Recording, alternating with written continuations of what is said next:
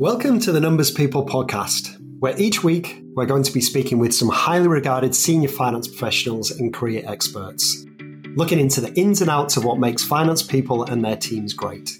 The podcast is proudly sponsored by HPR Consulting, a leading executive finance recruitment firm. I'm your host, Richard Holmes.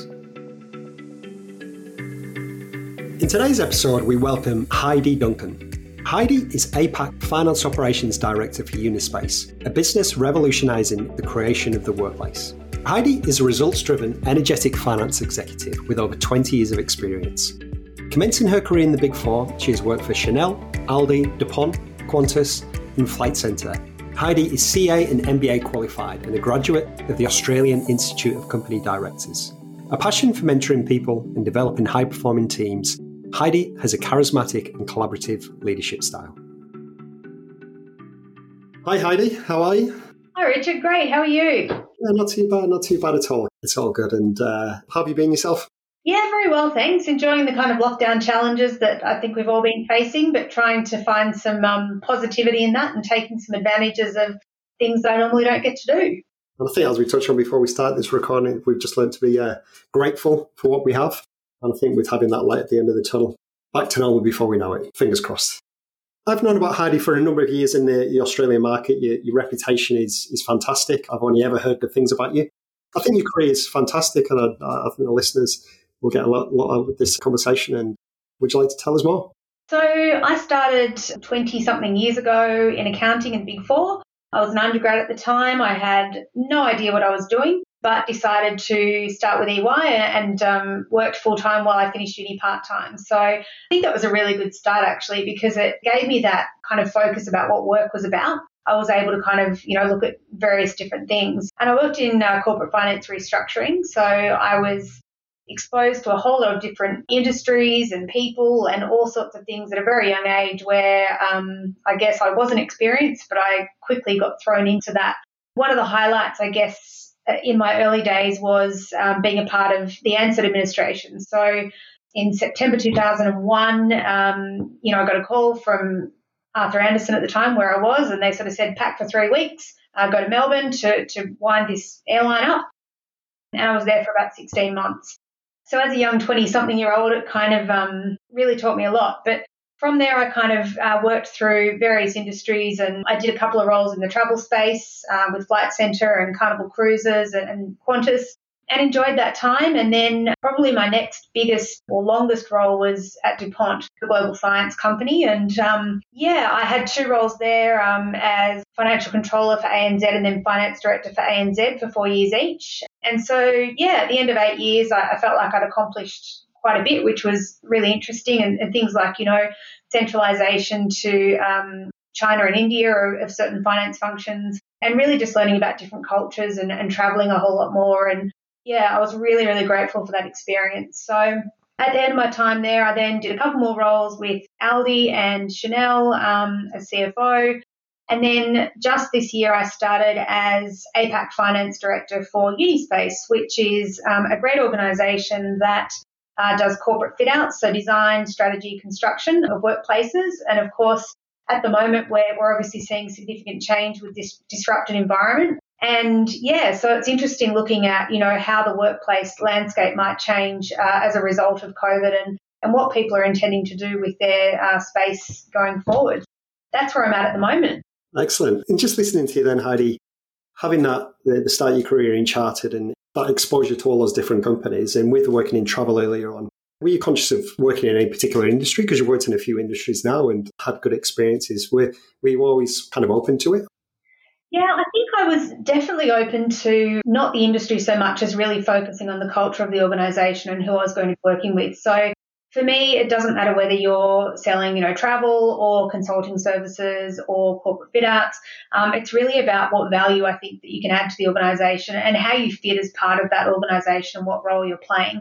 So if I look at, the various experiences over time, the roles that I was given the opportunity to do were great because mostly they stretched me each time. And I think the lesson that I learned there was, just do it. People won't offer you something if they don't think you can. And I think there's a bit of that imposter syndrome thing where we kind of say, oh, well, what if I'm not good enough? And what if I can't do it? And you look at the 100 points in the job description, you say, well, I haven't done the 97th point. At the end of the day, you're pretty good and you've just got to realize that and you get in there and have a go. So, industry didn't worry me. And as I said, I just wanted to know how could I make a difference and how could I succeed in the role? And I guess that's one of the questions that I always ask, in any potential kind of, interview type situation is, well, what do you see success looking like in this role and how could I play a part in that? In reflecting again on your career with that move, which was initially, what did you say, 3 weeks, and it went on for 16 months. I guess at that stage of your career, what a great experience for you. It was kind of on a social level something completely different because I just had to throw myself into it and go. And from a work level, it was Australia's biggest insolvency at the time. And, we didn't know what was going to happen. We were trying to sell the airline. We were trying to get it up and running again. It was an Australian icon. So it was quite exciting to kind of be a part of that journey and that team. And I just learned so much in that process and, and people that I still know today from my time back then 20 odd years ago. So I feel really grateful. What advice would you give to someone wanting to pursue a career like yours?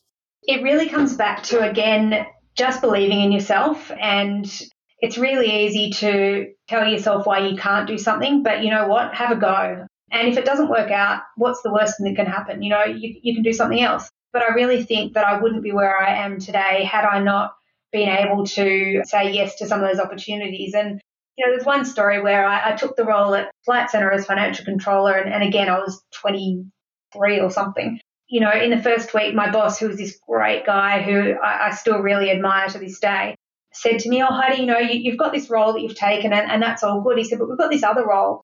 What do you think about doing that? And I said, oh, okay, what is it? He said, oh, well, it's basically moving all of the brands, the different corporate brands into one centralized location and setting up a corporatized business model so that, we put people in combined teams and we then sell that service offering to the general managers of each of the corporate brands in Flight Centre and we go from there. And I was like, okay. So I took that plunge not knowing really anything about anything, but it was a really big learning curve for my leadership journey. And I had a great team of about, I think, 30 odd people at the time there who really just, kind of taught me that I had to be agile, I had to be nimble, I had to kind of go, okay, we've got a problem here, let's fix it, let's go with the flow.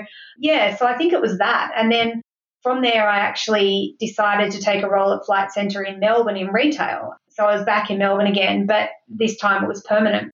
And I actually made a big mistake, and that was that I thought I wanted to be in an operational, commercial type role and out of finance when actually I didn't. And this retail role didn't suit me at all. But, I did it thinking that at that stage I could do anything and, it was all going to be okay. And within the 12 months I was back in Sydney, doing finance type stuff again. But, I had to learn the lesson the hard way and that was, something that I did and I'm happy that I tried. You've touched on it a couple of times, Heidi. You talked about believing in yourself and just doing it. And I think that experience, there's that thing, it sounds a bit cliche, you've got to fail to succeed, but you've just got to give it a go. It's great to hear early on in your career you were given those opportunities as well. And knowing what you know now, Heidi, you've worked for all these amazing companies. What would you say to your younger self? If you were a 20-year-old Heidi, what would you say? What would you do? I think I was pretty harsh on myself in the younger years. And I think, just in the last few years, probably I've really kind of thought to myself, actually, you're not too bad. And I used to, for many years, think, oh, you're just lucky. You're just lucky that you've got that role and you're just lucky that you've achieved that. And I've started to realise that that's not really the case. The case is that you've worked hard and you've earned it.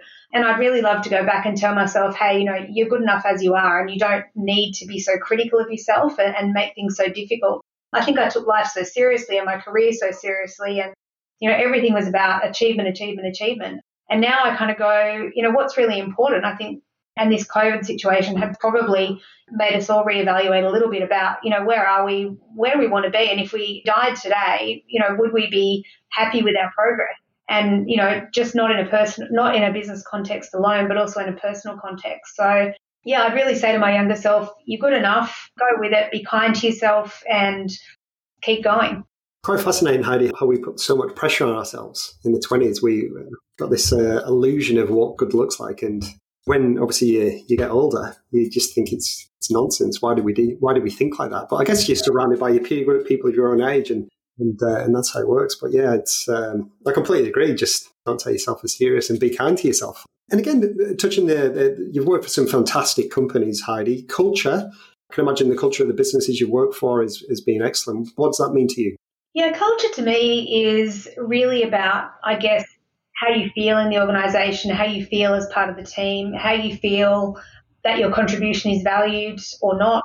I think it's a little bit of everything. It's a bit of recognition, it's a bit of camaraderie of people and if I look at, probably one of the cultures that I've really admired the most over my career, it's probably been DuPont. For an organisation that was 200 years old, back when I was there, the culture was really strong and it was about safety and ethics and people. And I remember on the very first day we had a fire drill, whatever, and we were walking down the fire stairs and everything was, I'd never seen this before in an organisation, but it was like, hold the handrails and all this kind of stuff that I was like, oh, okay. But it was the first organisation really that I'd seen that lived by its values. Everything we did was really all about ethics and people and safety. So I kind of look at that as a bit of the flag mast for something that looks good in culture. And then I've seen some other organisational cultures that I kind of go, yeah, that's not really aligned to me. And I think I've realised the importance over time of just how much culture plays a part. And if we're not aligned with that culture, then success is really difficult. And so I think we have to be true to ourselves and make that decision about, how does the culture in the place that we're in or the place that we're thinking about going to align with our personal values and, am I going to be suitable to fit there? Culture is a really interesting one, isn't it, Heidi? I think with what your company Unispace are doing in terms of that interpersonal collaboration, how workspaces have changed. And I think on the back of COVID, it's changed indefinitely, hasn't it, in terms of how we get people together. But yeah, I think it comes down to leadership and the people, doesn't it? It certainly does, yeah. One wrong person in place and it all falls apart. Like working in the recruitment industry, you see companies that got fantastic cultures, person at the top changes and it changes overnight. And if you could go back in time, Heidi, what would be the one thing you'd change? I don't think I'd change anything because I think that everything I have done, I have learnt from. Every experience that, I've had, I've learnt from. And, even the ones that, I say when I made a mistake and that kind of thing, it's like, I got something out of that though, and I grew to be the person that I am today based on those experiences. So I wouldn't change anything. There's one thing that I'm learning at the moment, and that is that I've always worked for really, really large organisations. And this is the first time that I've really worked for a smaller organisation. So at Unispace, we have about 650 employees globally, and we work across about 28 countries. So much, much smaller than any of the other organisations. And what I'm finding now is that it's really, really interesting having breadth over an organisation of that size because I'm exposed to all sorts of different challenges that I wasn't in other organisations. And, so one day I might be working on a joint venture in India, and the next day I'm working on, a centre of excellence being set up in design somewhere else. And there's all sorts of different challenges and things to learn. So one thing that I've found interesting is that, it doesn't always have to be a really, really large organisation to get that kind of excitement from. When you look at your career, there's a lot of candidates want to work for the larger corporate, the blue chip companies, and it is really case by case, isn't it? There's so many different opportunities. It's really what stage that company are going through. Like we deal with a lot of smaller companies these days, and some of the opportunities in the culture they have are just fantastic, where given that autonomy to just go ahead and do your job, and you don't have that red tape, that politics, bureaucracy to fight against, and we've seen that a lot. But it's very much a personal thing, isn't it? It's what you look for. And again, going back to culture, it's the challenge of it. I think some people like that kind of routine of culture, knowing exactly where they stand, while some companies are just open, create it yourself kind of thing. But culture is going to be hard. I mean, with working from home, like how do you create a culture when you're all at home? It's hard, isn't it? And I've talked to lots of different people over different times, during these few months about, what we do. We just had our team meeting a moment ago, and we're never in the same place anyway because, my team is in Singapore, India, New Zealand, Australia. So we're all kind of over the place anyway. We got on the phone or we got on Teams a little while ago and we all had a chat and we all shared what we're up to. And, sometimes we do that at different times of the day, I guess, to kind of have different experiences. I was on another call this morning and I heard someone say, that what we try and do is, we have a beer on a a Friday afternoon at 4 o'clock and we have our kind of meeting around that rather than just, a normal midday kind of thing that's during the week. And I thought, yeah, that's not a bad idea actually to change the setting up a little bit. That's one of the really important things. But I think it's having empathy, I think, around, just not really knowing what people are going through and how they're being affected by this current situation. I think when we come into the office or the studio, as we call it, we all kind of have that personalised interaction with the people that we work with. And all of a sudden you're kind of stuck in a home kind of situation where you could see nobody all day if you didn't need to kind of thing, apart from the Teams calls that you're on. So I think it's changed, but I'm really just taking the advantage of what we've got right now. And that is really to spend more time with my children that I haven't been able to do as much in the past. At 3 o'clock each day, I diarise an hour to spend with them when they finish school. Now, it doesn't happen every day. It has to be movable because I may have something on, but I've kind of seen that as, we can go for a bushwalk at that time. We can, play some Lego. We can do whatever we want to do. But I've just found that, like this morning, my first meeting started at 7 a.m. and my last meeting will start tonight at 9 p.m. and that's fine. And in between, we can kind of be flexible. So, it's all okay. We'll be fine. No, it's true, isn't it? It is all okay. And it's good that we've adapted to, I think, moving away from this kind of 9 to 5 where it's work on your terms. Like some people work better in the morning, some people work better in the evening. I think we've seen across the board a lot of companies just adapt, which is fantastic. And talking about that, going back to finance, Heidi, you've obviously seen finance evolve a lot. What do you think, with obviously the advent of video meetings becoming apparent, what do you think the future of finance looks like? It's more and more and more about the people and the ability to communicate and relate and adapt. I think, 20 years ago, it was, important that we had these technical capabilities, which obviously are still really important. But I think the thing now is that you can't have the technical capabilities without the people skills. And I think the expectation at a minimum is that we are able to communicate efficiently with our organisations and the people within them and, to talk about business strategy and how we kind of move forward and how we can add value as finance to other parts of the business. I think it's not enough anymore just to be able to say, oh, here's the numbers and be reactive. I think we need to be a proactive part of the equation and really look at, hey, I'm a part of this strategy. I'm a part of developing the strategy. I'm a part of executing the strategy. And how do we make that happen in between? And I think we've got a really interesting skill set being finance people to bring to the table because it's something that other people in our organisation often don't have. If we sit at our executive table and we look at finance compared to the other people's skill sets, if we don't have those finance inputs to give and we can't communicate that effectively, then we're not going to be able to move ahead. So I think, there's a book that I'm reading at the moment actually, and they talked about, the CFO being the heart of the organisation and the arteries and that sort of thing. And I reflected on that and thought, that's really true because we are the connectivity type piece.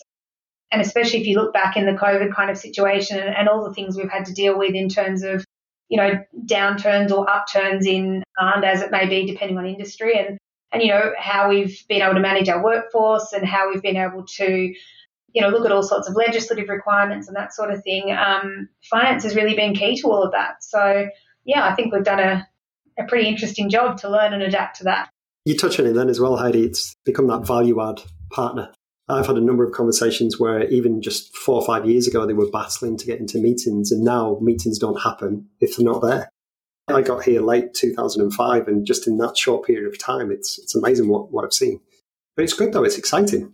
Finance people, when I tell people I work in finance, like, oh, yeah, where's your pens in your pocket and stuff like that. But I think it gets a bad rap, but I think it's changing. I think if you can communicate well and you're into your numbers and your data, it's going to be fascinating, I think, over the next 10 years where that technical accounting will be automised and AI robots. But if you can communicate, there's going to be so many opportunities for people out there.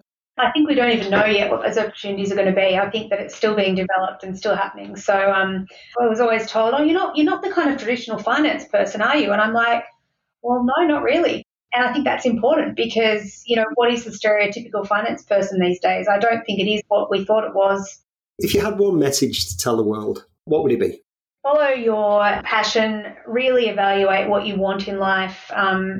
Think about, your long-term goals and they don't have to be, what you're doing right now or what you kind of feel like you're locked into and and look at what's possible, take some risks, and really just, again, be kind to those around you, be kind to yourself, and know that there's a balance in life of work and otherwise, and, make sure that at the end of your life you have achieved what you really wanted to achieve from a balanced perspective, which I think I haven't done very well in the past. That sounds a bit harsh. Well, no, I think now I'm changing it. That's the thing that I'm kind of going, what does it mean? And I really wish that, in some ways someone had said that to me earlier as well, because, I was always on a journey to achieve and achieve and achieve. And now it's like, what else do I want to achieve? Not necessarily, being the next CFO, CEO, COO of a big organisation. So I love your point about following your passion. The amount of people I speak to who are working in companies have got like no affiliation to, or they're not proud of working for those companies. And it's like, well, move to a company you want to work for. I do think finance generalistically as well, I mean, we're obviously more conservative, more risk averse. That's a nature, and that's a good thing. But just take some risks. Again, when I'm chatting with people, they're just too scared to move. Just give it a go. What's the worst that can happen, kind of? Yeah, and the other thing I'd say is really just give back a bit. I mean, I think it's great to help people around you. And if you've had a great finance career and there's someone who's kind of just developing, be available to them, to have a chat to them, have a coffee with them if you can. And remember that, you were there once, and, it kind of just helps to have someone to talk to sometimes. And I think that's, kind of something that I want to keep doing as I go through it, and kind of understand how I can make an impact both at work and otherwise. With that as well, Heidi, mentors, I mean, it's definitely becoming a good thing. Earlier on in our careers, we didn't even know what that word meant. That's right. When I was in my 20s, I'd never even heard of a mentor. But hey, look, Heidi, I think you've been a great guest. I think you've been really insightful, as I thought you would be, and it's really good to hear your story. Oh, thanks so much for having me, Richard. I really appreciate it. No problem, and take care. We'll have to have you on the podcast again soon. Thanks a lot. Have a great day.